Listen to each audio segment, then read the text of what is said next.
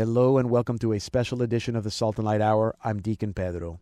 Today we will be opening up the Salt and Light Treasure Vault and pulling out some of our favorite conversations from the beginning of 2016. We begin by speaking with Sister Mary Rowell about promoting a culture of vocations, and singer-songwriter Rebecca Rubillon has a new album, Sleepless Nights. In our second half hour, we will speak with another sister, Sister Mary Leah Hill. She calls herself a crabby mystic. And we end the program by meeting singer-songwriter Sean Garrison. We now begin with a culture of vocations.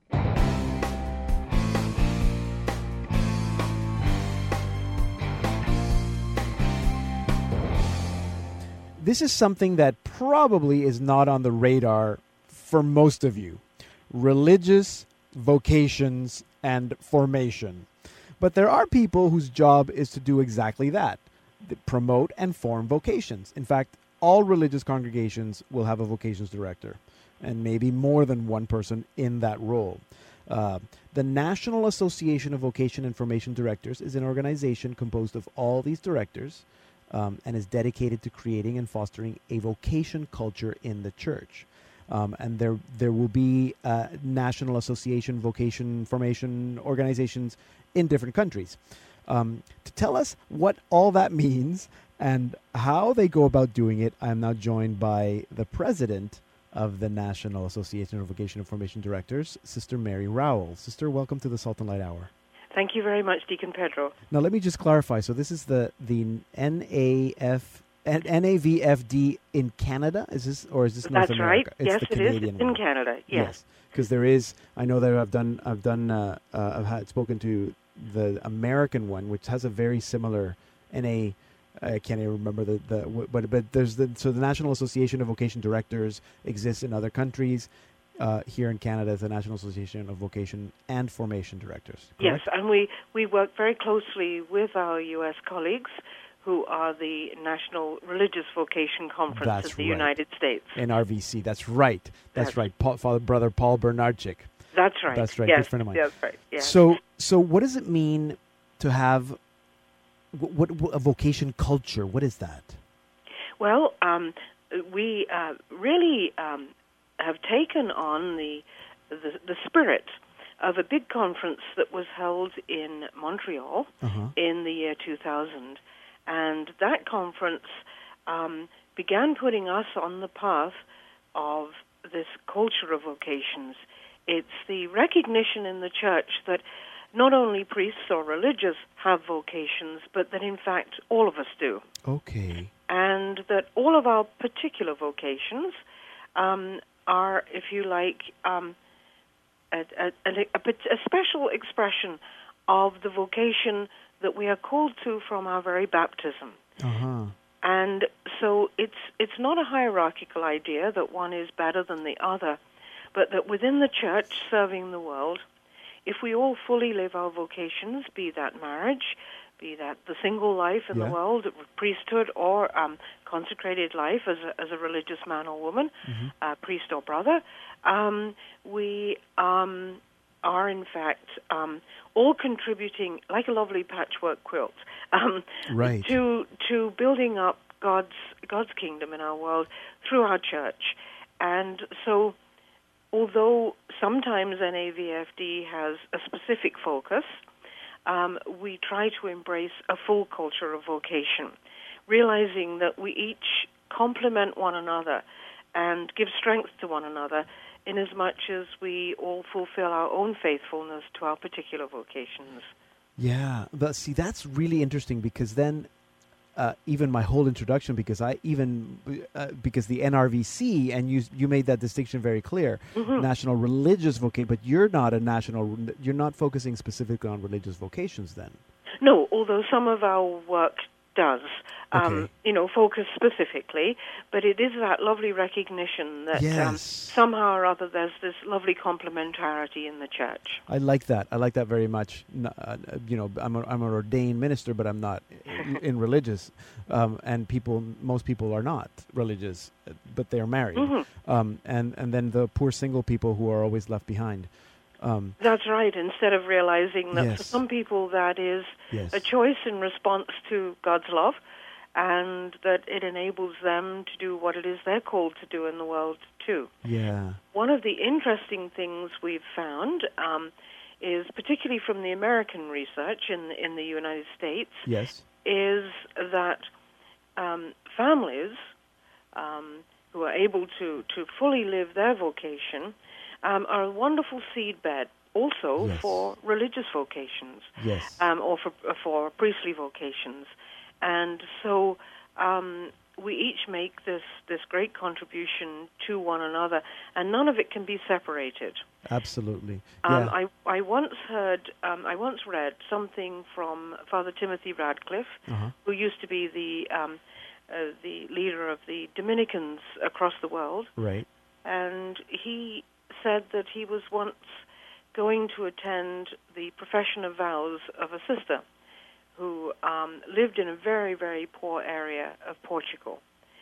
And he didn't speak Portuguese, but the brother translated for him. And when they arrived in the area, the sister was making her vows in the parish church, and she lived with the very poor and marginalized. And the little children were all playing in the street. And Father Timothy asked the little boy, "What is it then that is on today? Is it a Portuguese fiesta?" And the little boy said, "No, Father, Sister is making her vows."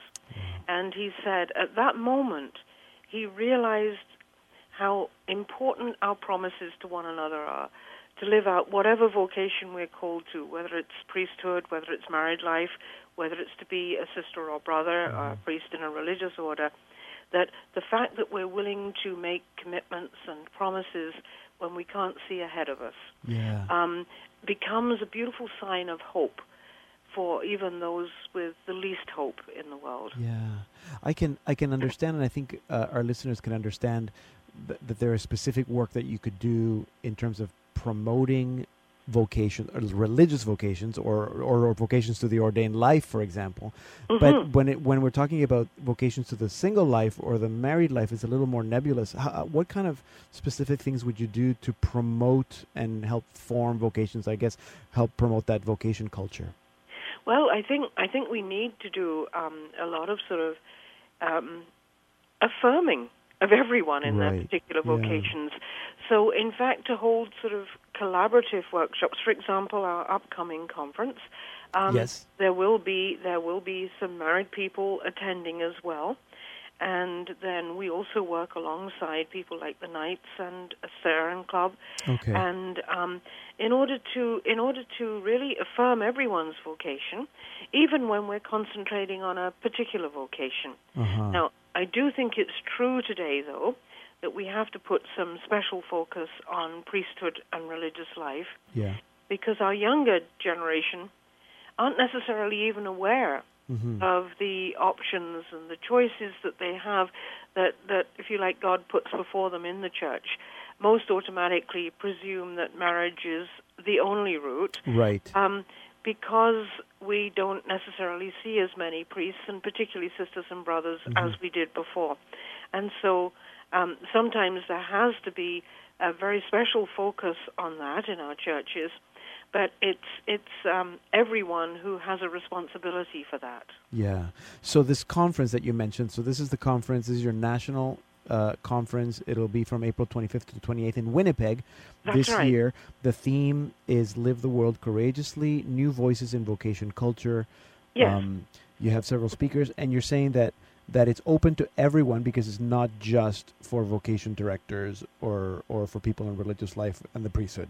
That's right. Now, what has happened really to date is that it's mostly members of religious orders who form the bulk of the participants. But fortunately, each year we sometimes have associates attached to religious communities who are married, men and women, representatives of something like the Saran Club, which promotes religious and priestly vocations. Yes. And we're hoping that over the years will grow and grow. We're investing a lot of energy into that now so that we can promote all vocations, affirm people, and also pay attention to the fact that we do need to reflect on increasing the number of people who feel able to discern a religious or a priestly vocation too. Yeah, of course. And now coming from the sin of the family, the exhortation that just came out, yes. and there's probably going to be a renewed desire or interest to, for example, do better marriage preparation, and that can all be part of this as well.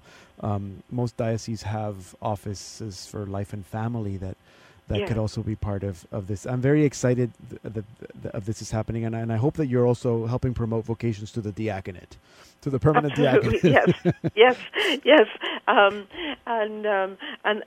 certainly that too. Yes, and I think the more we can come together, the more we can sort of grow our culture of vocation across the country. We'll become so much more vital, I think, in our living out the Christian gospel in the church. So it's a beautiful initiative. Yes, and we're holding out a lot of hope at the present time. Okay, very good. We're going to leave it there, Sister. It's been great meeting you, and all the best next week for the conference. If people want to find out more, they should just go to the vocations.ca website. Yes, is that correct? All right. That's right, and there's a whole there's a whole sort of package that's on there that shows all of our speakers. Some of them speaking on religious life, others on discernment processes, right. One on single life, one on Ignatian spirituality for everyone, and also the new gospel communities, which are sometimes religious and sometimes lay people. Yeah. So we look forward to that very much. Okay, very good. So all that information at vocations.ca. Thank you very much, Sister. It's been great speaking to you, and enjoy Winnipeg. Should be beautiful there at this time of the year. Yes, thank you very much. Okay, thank you, bye-bye. Deacon Pedro. All right. Bye-bye now. Sister Mary Rowell is a Sister of St. Joseph, and she's also the president of the National Association of Vocation and Formation Directors in Canada. If you're considering a religious vocation, or you're discerning married life, or wondering if the single life is for you, maybe you'd want to find out more. If you're in the Winnipeg area, maybe you want to go to the conference. You can learn more, as we said, at that website, vocations.ca. Here now is our featured artist of the week, Rebecca Rubillon, with the title track of her upcoming album, Sleepless Nights. These days our nights are filled with endless fighting. I toss and turn into oblivion. You say that I'm a fool and I say you're ridiculous. I'd rather forget it and just have some fun. If we're gonna be up till sunrise, hang up your telephone. What's life worth living if we're together and feeling alone?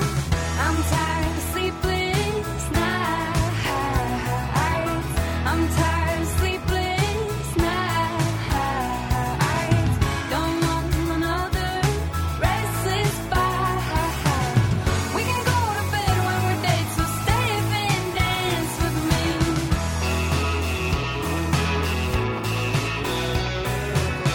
Get over here and let your body feel this beat. Just take my hand and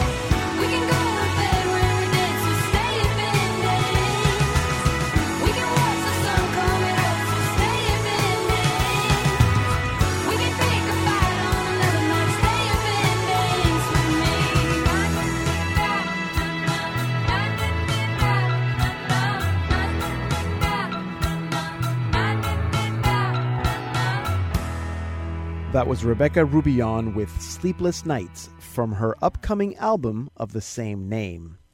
Now, we last heard from Rebecca Rubillon last Christmas. She had just put out a new album titled Christmas Lights. But now, the New Orleans-born, Nashville-based singer-songwriter is working on her first ever full-length album, and she's seeking crowdfunding to make it happen. The album is titled Sleepless Nights, and I am now joined by Rebecca Rubillon to find out more. Rebecca, welcome back to the Salt and Light Hour.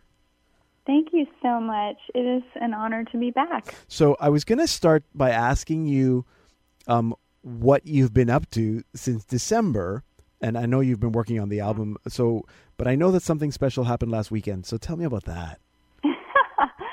Well, a lot has happened musically and otherwise. Yes. On a personal note, I just got engaged to be married to a wonderful, wonderful Catholic man who was actually studying to be a legionary priest for several years. Okay.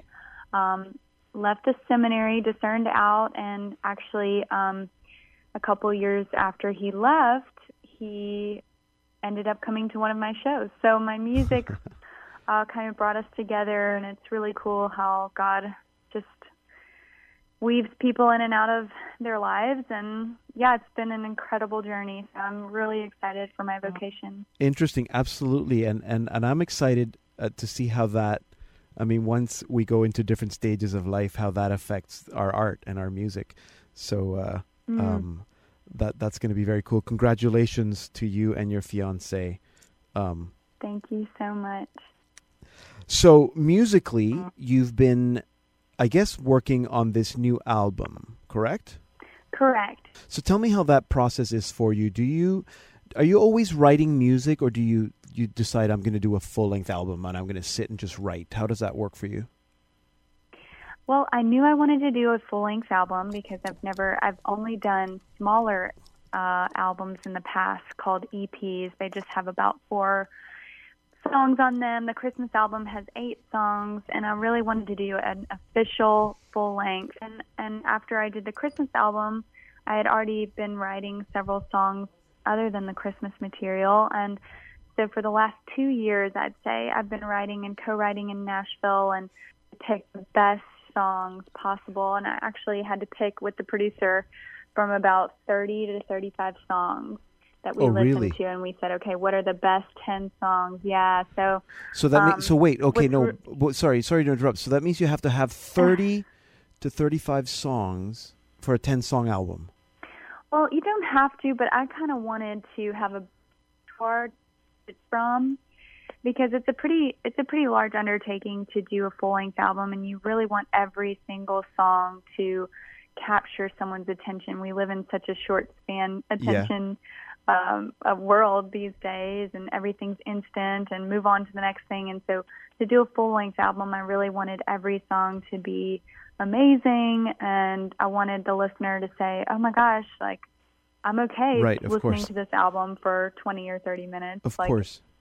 And do you think of an album as a kind of like it's a one project, so you're thinking of a theme and all the songs sort of have to do with a particular theme, or is it just a combination of kind of wherever you are in your life and then you decide on what, you know, the title and the theme is going to be afterwards? How does that work for you?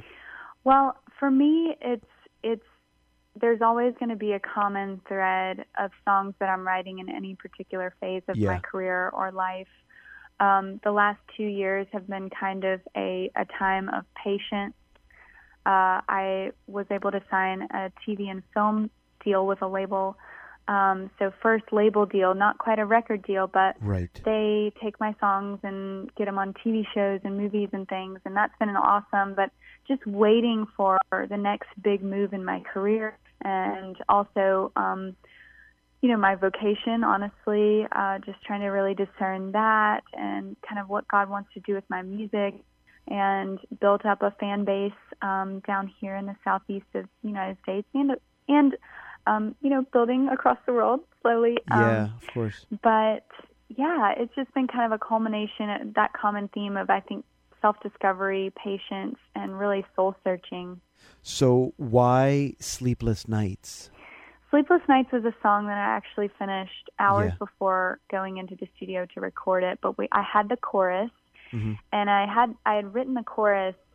The tagline is "I'm tired of sleepless nights," Uh-huh. and I had written it actually in the middle of the night, just not been able to sleep, kind of anxious about where's my life headed, and am I making the right decisions, which is, I think, a feeling a lot of people can relate to. And wrote the chorus, and later I was listening to the idea, and I'm like, this could be a really fun song. And one thing I really love doing with my fiance is dancing. We just nice. like love to dance. Yes. Not necessarily like swing dance, but just have fun on the dance floor. And so I kind of wrote the song in a way that was about a relationship, and if I'm going to be up all night with you, let's just dance, Right. Nice. So I thought, gosh, that's a really fun, for this album, I just want people to listen to it and be able to relate to the difficult emotions of waiting and soul searching, but also just to have fun. And I think it's really important to soak up the present, like what God is calling us to at every moment. Right. It's important to be responsible and think about the future, but it's also really important to really be present. And whether that's getting off your phone and being with the people around you, or not stressing about tomorrow, like the Bible says, Absolutely. So you need help funding this album. You're doing a Kickstarter campaign. Can you explain, for people who've never heard Kickstarter, how does that work? How can they help you out? Well, right now I'm using a platform online called Kickstarter, which allows people to contribute money to help fund the completion of the project. Yeah. So if you go to Kickstarter.com, search for my name, or if you go to the link that I'm sure we'll mention on this program, you can scroll through, read a little more. You can even watch a video, kind of a documentary of what we're doing, and select the rewards you want. So you can give anywhere from $1 to $5,000. And each reward tier has special different unique experiences, unique projects and products that you can get. Yeah. One really special item I wanted to mention is this bracelet that I co-designed with a jeweler here in Nashville, a jewelry designer. That. Yeah, beautiful. And we partnered with the Mocha Club, which is a nonprofit Christian organization working with communities in Africa to really help them get all-around support, from education to employment to running water and everything in between. And I wanted to help, being a part-time nanny and substitute teacher here in Nashville, I wanted to help kids get an education. I really feel like that's a fundamental building block. Right. And so part of the proceeds for that specific reward package with the bracelet, which is in the $150 tier, part of the proceeds for that specific package will go to these kids in Africa. Nice. So just trying to really create things that are unique, that support the project, but also have a bigger purpose than just me and just my music. Good. You know what? I really like that, because that's the first Kickstarter campaign that I've seen a partnership like that with a product. So that's very cool. It's great, because in essence, if people give $15, they're basically pre-purchasing the album. So you're buying the album before it comes out. So I encourage everybody to go and support Rebecca's Kickstarter campaign. Rebecca, I know you have some Christmas shows coming up, and the album should come out in the spring. So there should be some concerts, some touring in the spring. We'll let people know closer to that date more details. But thank you so much for what you're doing. I love the music. I've only heard the 2 songs, but I'm very excited. So I hope that I get to get the sneak peek as more music comes out before the album comes out. Thank you. Thank you so much. This is very exciting and humbling, and I really appreciate all the support. You're very welcome. You can find out more about Rebecca Rubillon and her Kickstarter campaign, and to help fund Sleepless Nights at her website. Go to RebeccaRubillon.com, but we're going to put all those links on our site, saltandlighttv.org/radio, so you can find it easily. Here now is Rebecca Rubillon with a teaser from the new album, Sleepless Nights. Here's a great song, Anywhere I Go. Anywhere I go, you're always in my heart. Anywhere I travel, I'll never fall apart. I can get lost, lose my direction, still have our connection. Anywhere I go, anywhere I go, you're always in my heart. Anywhere I travel, we'll never fall apart. I can get lost, lose my direction, we still have our connection. Anywhere I go, keep your smile in the back of my mind to keep me warm when the nights get cold. When I look up and see the stars, wherever you are, come with me. Anywhere I go, you're always in my heart. Anywhere I travel, I'll never fall apart. I can get lost, lose my direction, we still have our connection. Anywhere I go. We're listening to Rebecca Rubion with Sometimes from her new album Sleepless Nights on a special edition of the Salt and Light Hour. I'm Deacon Pedro. Check out our website at saltandlighttv.org.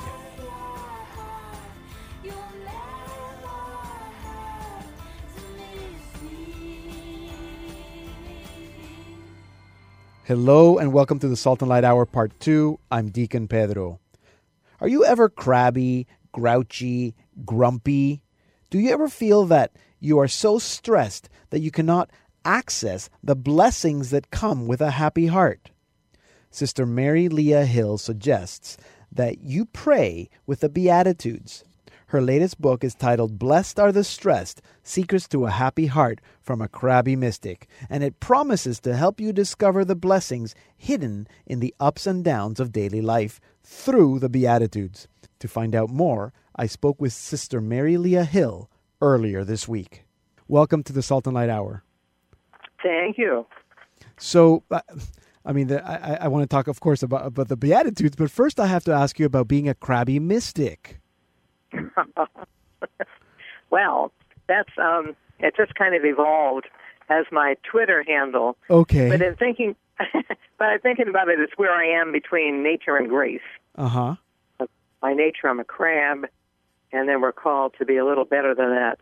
So not the old-time mystics with the visions, but the mystics that are seeking the Lord and are open to Him. And when you say that you're a crab, because you sound nice. Well, but by nature. We're supposed to overcome nature. So we're supposed to try to doll it up a little bit with grace. So are you saying that most of us by nature are more crab-like than we are mystic-like? Well, we probably have, not necessarily crabby, but some people have other Yes. things. We call them the predominant defects. Yes. So the thing that does never go away. That's right.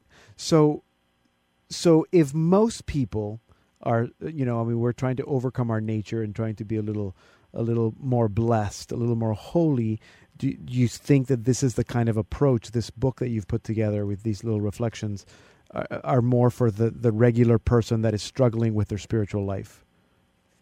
Oh, yes. I wrote it for, just normal people who wouldn't be reading some big theological tome, but just want to get some insights into the Beatitudes or the Sermon on the Mount. Right. And of course, the title, Blessed Are the Stressed, or Blessed Are the Stressed, again, because a lot of people, at least in North America anyway, we're just running around and we're stressed all the time. And you're saying that even though we're in that sort of rat race, we can still find opportunities for blessing and for being blessed. Yes. In fact, I think the Beatitudes are one of the best ways of dealing with stress. if we could get a handle on what Jesus means by these blessings, then we would have some ammunition against stress. Right. Okay. So then what? Maybe for people who haven't seen the book, I have it here in front of me. So you've done. When I first thought, okay, she's taken each of the Beatitudes and done a little but you haven't done that. There are lots of little reflections, almost one for every day, not quite every day of the year, but certainly for 80 days of the year, on different aspects of the Beatitudes. Correct? Yes, that's right. There might be like 6 on each Beatitude, and then there's some on blessing and some on the rest of the sermon where Jesus applies what he said to some of the, especially to commandments. Right. So explain to me why you chose to have this approach rather than doing maybe a longer reflection on each Beatitude, for example. Well, because I think a lot of people are looking for something shorter, at least when they come in our book centers. Right. Many people want something that they can digest in a shorter period of time, not so much material to have to reflect on. Right. They want something that they can bite off and swallow whole. Right. And so you and it is the kind of thing that I could do maybe one a day, or do you suggest that I sort of, or that I don't have to do them in order, for example? I can just open up wherever and read it. Is that the idea? Oh yes. You can read any one of them. They're complete in themselves. There's a reflection, a little piece of scripture, and then a section called "And You," which is what the reader can do to make it their own. Yeah, and I love the idea. I'll get to the "And You" section in a little bit, but I love the idea that so even though you're talking about the Beatitudes, which are scripture, you're still giving other scripture references that we can look at. Yes. But I tried to find some that fit that particular aspect of the Beatitude. Right, without making a real obvious connection. That I also like that you're sort of letting, even though you're sharing something that obviously has been a personal discovery for you, I'm assuming, you're also letting it kind of be a personal discovery for me at the same time. Yes, and we're hoping that happens. So tell me a little bit about how you come up with some of these. So you have, for example, I'm looking at the second one, "Woe is me." Oh, now that one's because we have 2 different versions of the Beatitudes. Yes. Matthew has these nice "blessed are" and the reward, and then St. Luke does some of them, and then he turns the last 4 into "woe." And I was trying to think of why he did that, but it's almost like my example here about riding a horse. Right. If you don't know what you're doing, the horse will take off of you. And the first thing that we say is "woe," and we should think of that as, let's take a moment, slow down, and try to understand what Jesus meant with his Beatitude. Yeah. He's giving us like a little warning in a nice way. Yeah, you're right. Because so Luke writes "woe," W-O-E, but you're talking about the horse, "woe," W-H-O-A. Woe. Yeah. It's great. Now, so the "And You" section, so a little reflection, just to give people an idea. So, for example, that one is titled "Woe is Me," and then you explain a little bit about the 2 versions, Luke and Matthew, and then you share your reflection, scripture passage, and the scripture passage in this case is a psalm. And then you have the "And You" section that you mentioned earlier.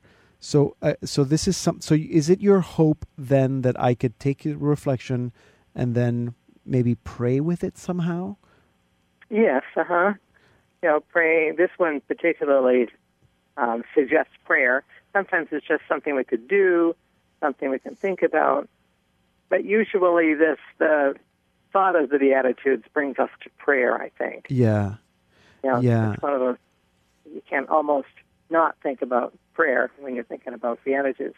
Absolutely. And holiness too. That's the other thing that I'm thinking. We think that nuns and priests and they can be holy, but not me. Right. That's a lot. It's difficult even for priests and sisters. Yes. As you know. And deacons. And deacons. It's meant to be difficult in a sense. I mean, because we're striving for something. This is part of my approach to stress, anyways, is that it's not necessarily all negative.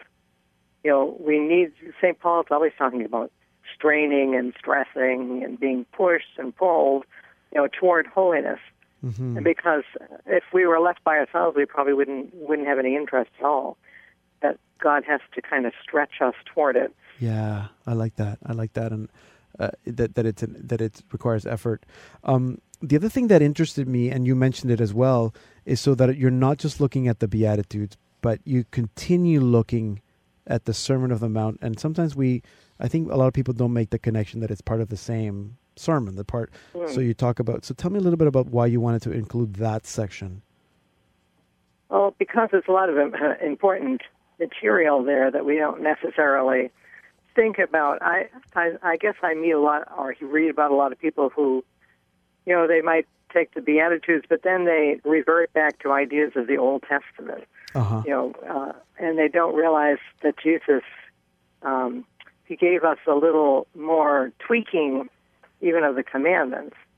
He has his famous thing is, "You've been told this, but I say to you." Yes.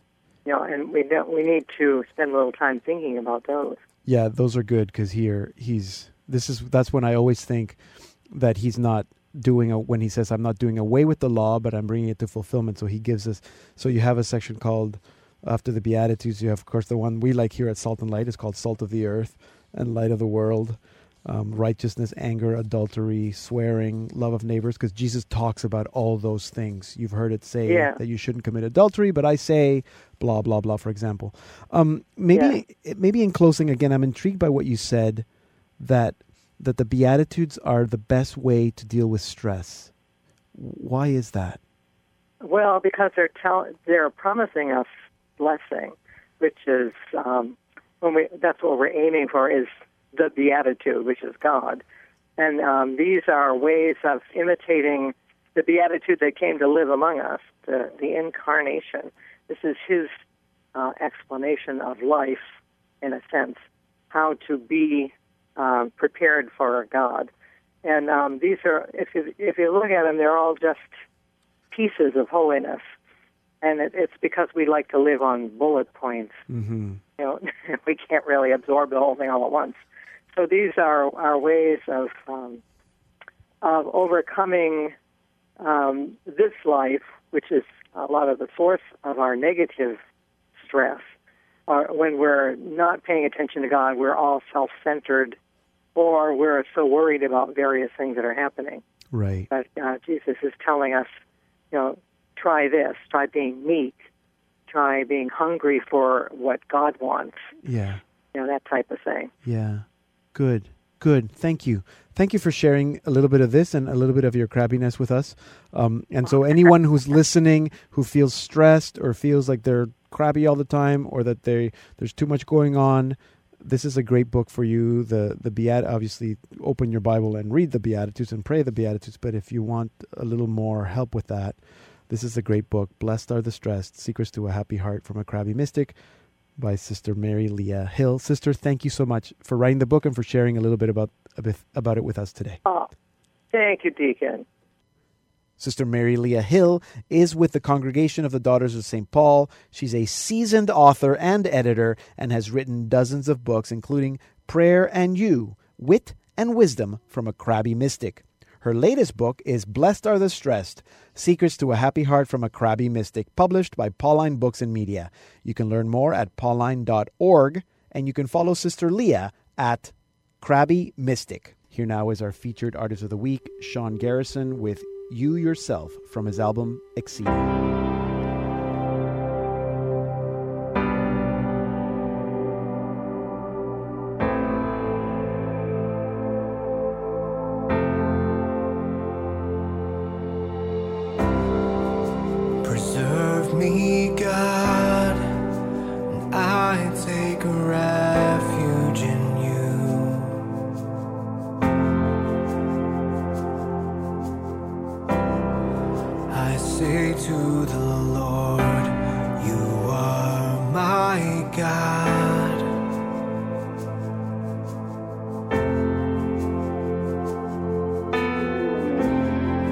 My happiness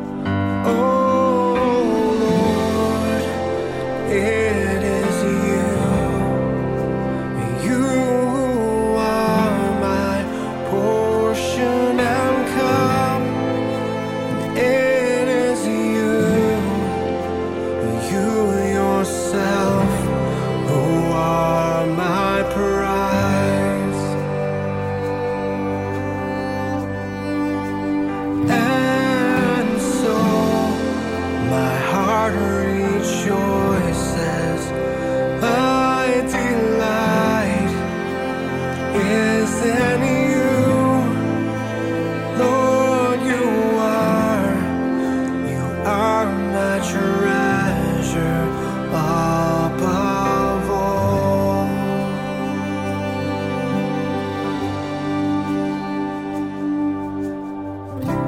I will bless the Lord who gives me counsel.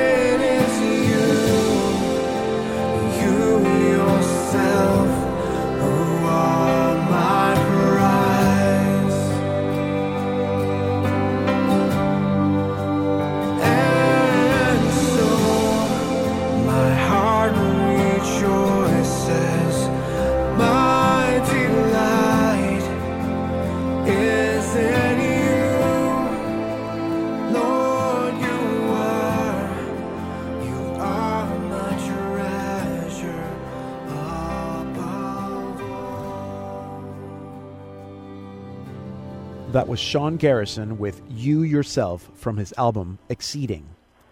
Now, Sean Garrison has been playing music for more than 20 years and has been extensively involved with Focus. I mentioned that earlier in the program, the Fellowship of Catholic University Students, and also with other ministries at various parishes and campuses across the United States.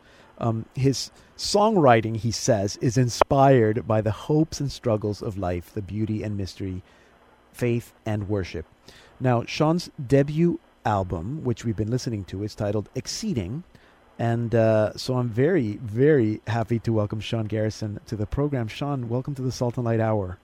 Hello, Deacon Pedro. Thank you so much. Glad to be here. Yes, I know. And I didn't want to mention it in the introduction, but I'll say it now because you and I have been working to put together this great program in Krakow for World Youth Day. And we'll talk about that later on. But so it's great to be working with you on this. Indeed. So you're a Catholic musician. What was it like growing up? Was it a faithful household, or you're not were you always Catholic? I was born and raised cradle Catholic, but really entered into some dark times in my early teenage years. And it was really the local youth group that I somehow managed to get involved with, and we'd go on retreats, and it was really a foreign mission trip when I was 16 to Ecuador. That really destroyed my worldview in a good way, and really made me start reprioritizing. And you know how God's grace works; it's gradually, but really that's what gave like a focus and a passion to my life that otherwise didn't have a passion and purpose in my eyes. Good. So there's a great incentive to all youth ministers around the world that might be listening and not knowing if what they're doing makes a difference. It makes a difference. Amen. That's great. So were you already doing music when you were a teenager, going through like this period of time? No, I started playing guitar when I was 15, because the kid down the street had a guitar, and we'd figure out Counting Crows and Nirvana and Metallica songs together. Yeah. And there's this thing here in the United States called See You at the Pole. It was a rally that was an ecumenical thing that once a year people would of different Christian faiths would gather around the flagpole and pray for the school. Right. And our school here in Gulf Breeze, Florida, in the Pensacola area, started doing that every week. Yeah.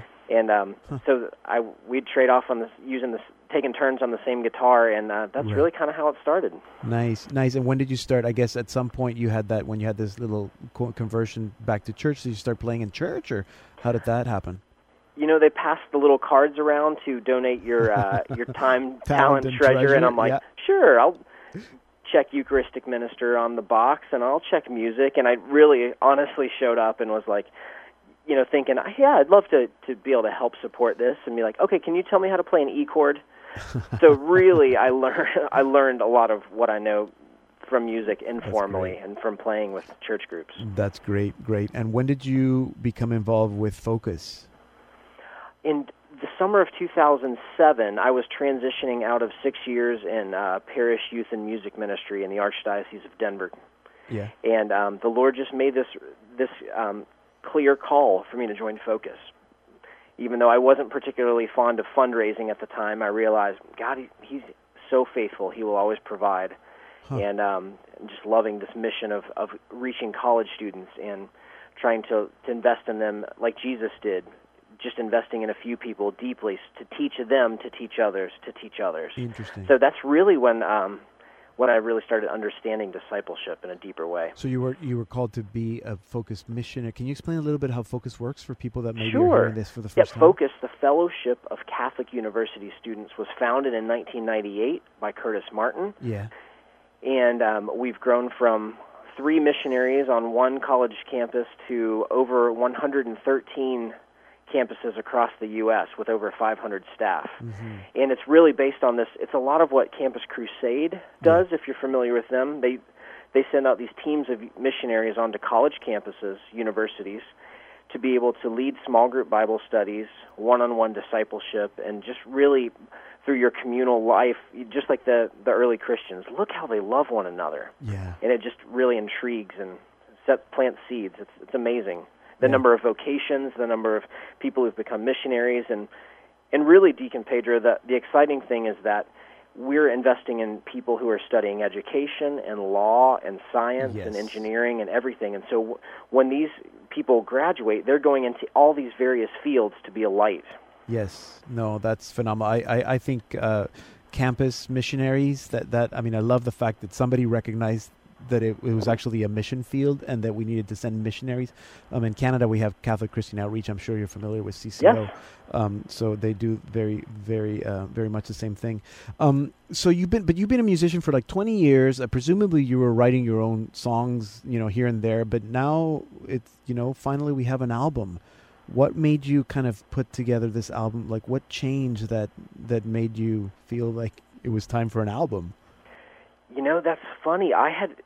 If you would have asked me, it was probably 15 years ago, I had this vague, inexplicable sense that I feel drawn to write and record original music. Huh. And I had no idea of the time frame or the quote-unquote purpose or like what God was doing. Yeah. And so I think it was in the spring of 2014, I realized, I am just going to burst if I don't do this. Right. I can't hold this in any longer. Yeah. This theme of music has kind of, been prominent, and then it's kind of felt dormant at different seasons for over 15 years. Wow. And then just felt called to step out in faith and do this crowdfunding thing called Kickstarter, and was able to raise the amount needed and recorded with some amazing Nashville musicians. Yeah. And it's a great privilege. So are these songs that you'd been writing for the last 15 years kind of thing? Yes, some of them are 8 years old, right. 6 years old, and then a few of them are, just within the year before that. Yeah. Now, tell me about the title. I always love asking about titles. Exceeding. I know one of the tracks is called Exceeding, but so where does that come from, and why did you choose that track to kind of represent what the whole album means? Yes, great question. I think when I look back at my life, I look with humility and with awe and wonder at how God is so gracious and how the Holy Spirit is infinitely creative and how He makes connections and, our experiences and our desires and all these different things, our gifting. Mm-hmm. And I just look back and I see God's magnificent graciousness toward human beings is beyond. It exceeds what any of us can grasp or articulate. And I think Stephen Curtis Chapman, years back had this album called Speechless. Uh-huh. And I think that song on there just kind of captures it. We can't put words to how astoundingly good God is. Yeah, no, it's beautiful. And it's a great word, exceeding. There's another album, And it's funny because when I first got it, I went, "Oh, this is interesting," but it's not Sean Garrison, but it is. Tell me about this Origin project, this beauty initiative within Focus. So it's a Focus initiative of campus ministry. So tell me about this how this album came about. What was the thinking behind doing this? Sure. I was a campus missionary for 4 years, and at a certain point I was asked to start leading music for our national events for Focus. Yeah. And then eventually came off of campus and really wanted to move toward full-time music to just explore this and to really do it well. Right. And in the process of that, just really seeing a movement within the church and within other ministries as well that places an emphasis on beauty, on the power of beauty. And just thinking of, if the characteristics of God that are goodness and truth and beauty. Our world doesn't recognize truth. Mm-hmm. Truth is all relative or just doesn't even exist. And goodness is oftentimes so distorted because of broken families and just the violence and the brokenness of our world. But there's something peculiar about beauty, it seems, that really can pierce the human heart. Mm-hmm. Peter Kraft, in a lot of his podcasts, would say, it goes past the watchman of the mind. It kind of sneaks past and just goes straight to the heart. Which is, there's the mystery of how do you listen to an instrumental piece of music that can move you, stir you deeply, and you not, there are no words. You don't know what's touching you, or you look at a beautiful painting and why does that resonate? And I think we're just seeing, we, within Focus, wanted to use our gifts within music to let the beauty of music, the power of music, just do its work. Yeah. And just plant seeds and reach deeply and stir hearts to transcendence, to look upwards to God. Absolutely. And so I guess because it's a Focus project, is it used for that very same purpose in terms of mission, giving people something that's beautiful that might move them to closer to actually recognizing God? Yes. And Focus has so many different facets. So, we sell it at our events. We sell it on our website, which is shopfocus.org. Yeah. And we also give it to some benefactors and just really wanting to spread this wide, and we've gotten some great response. Yeah, no, it's beautiful. In fact, we're going to close the program with one of the songs from this album. That's all the time we have, Sean, but thank you very much. I know you're on holiday, so enjoy your family, enjoy this break, and I'll see you in Poland. Excellent. Thank you so much, Deacon. You can learn more about Focus and the Beauty Initiative Origin at that website, focus.org. And to learn more about Sean Garrison, you purchase his music or book him for your event, go to SeanGarrison.com, and it's Sean, S-H-A-U-N, Garrison, SeanGarrison.com. But we're going to put that link on our site so you can find it easily. Put that on our site so you can find it easily. Here now is Sean Garrison with God Alone from the Focus album, Origin.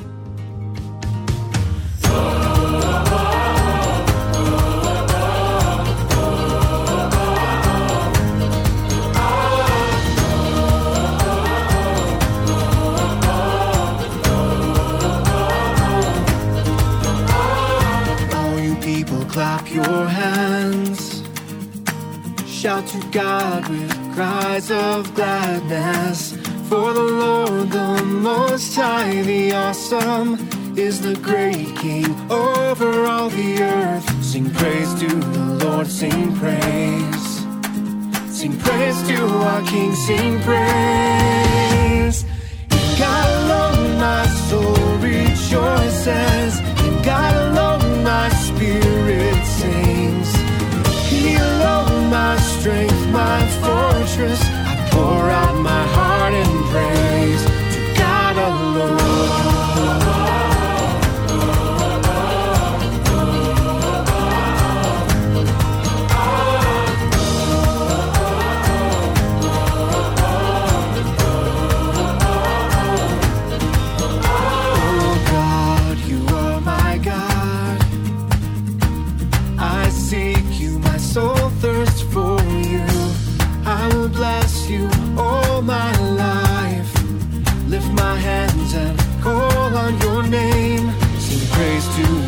Sing praise. Sing praise to our King, sing praise. God alone. We're listening to Sean Garrison with God Alone from the Focus album and beauty initiative Origin. Singing with Sean is Sarah Kroger. And that concludes this special edition of the Salt and Light Hour. Remember to check us out at saltandlighttv.org and reach out to me at Deacon Pedro GM. Thank you for listening.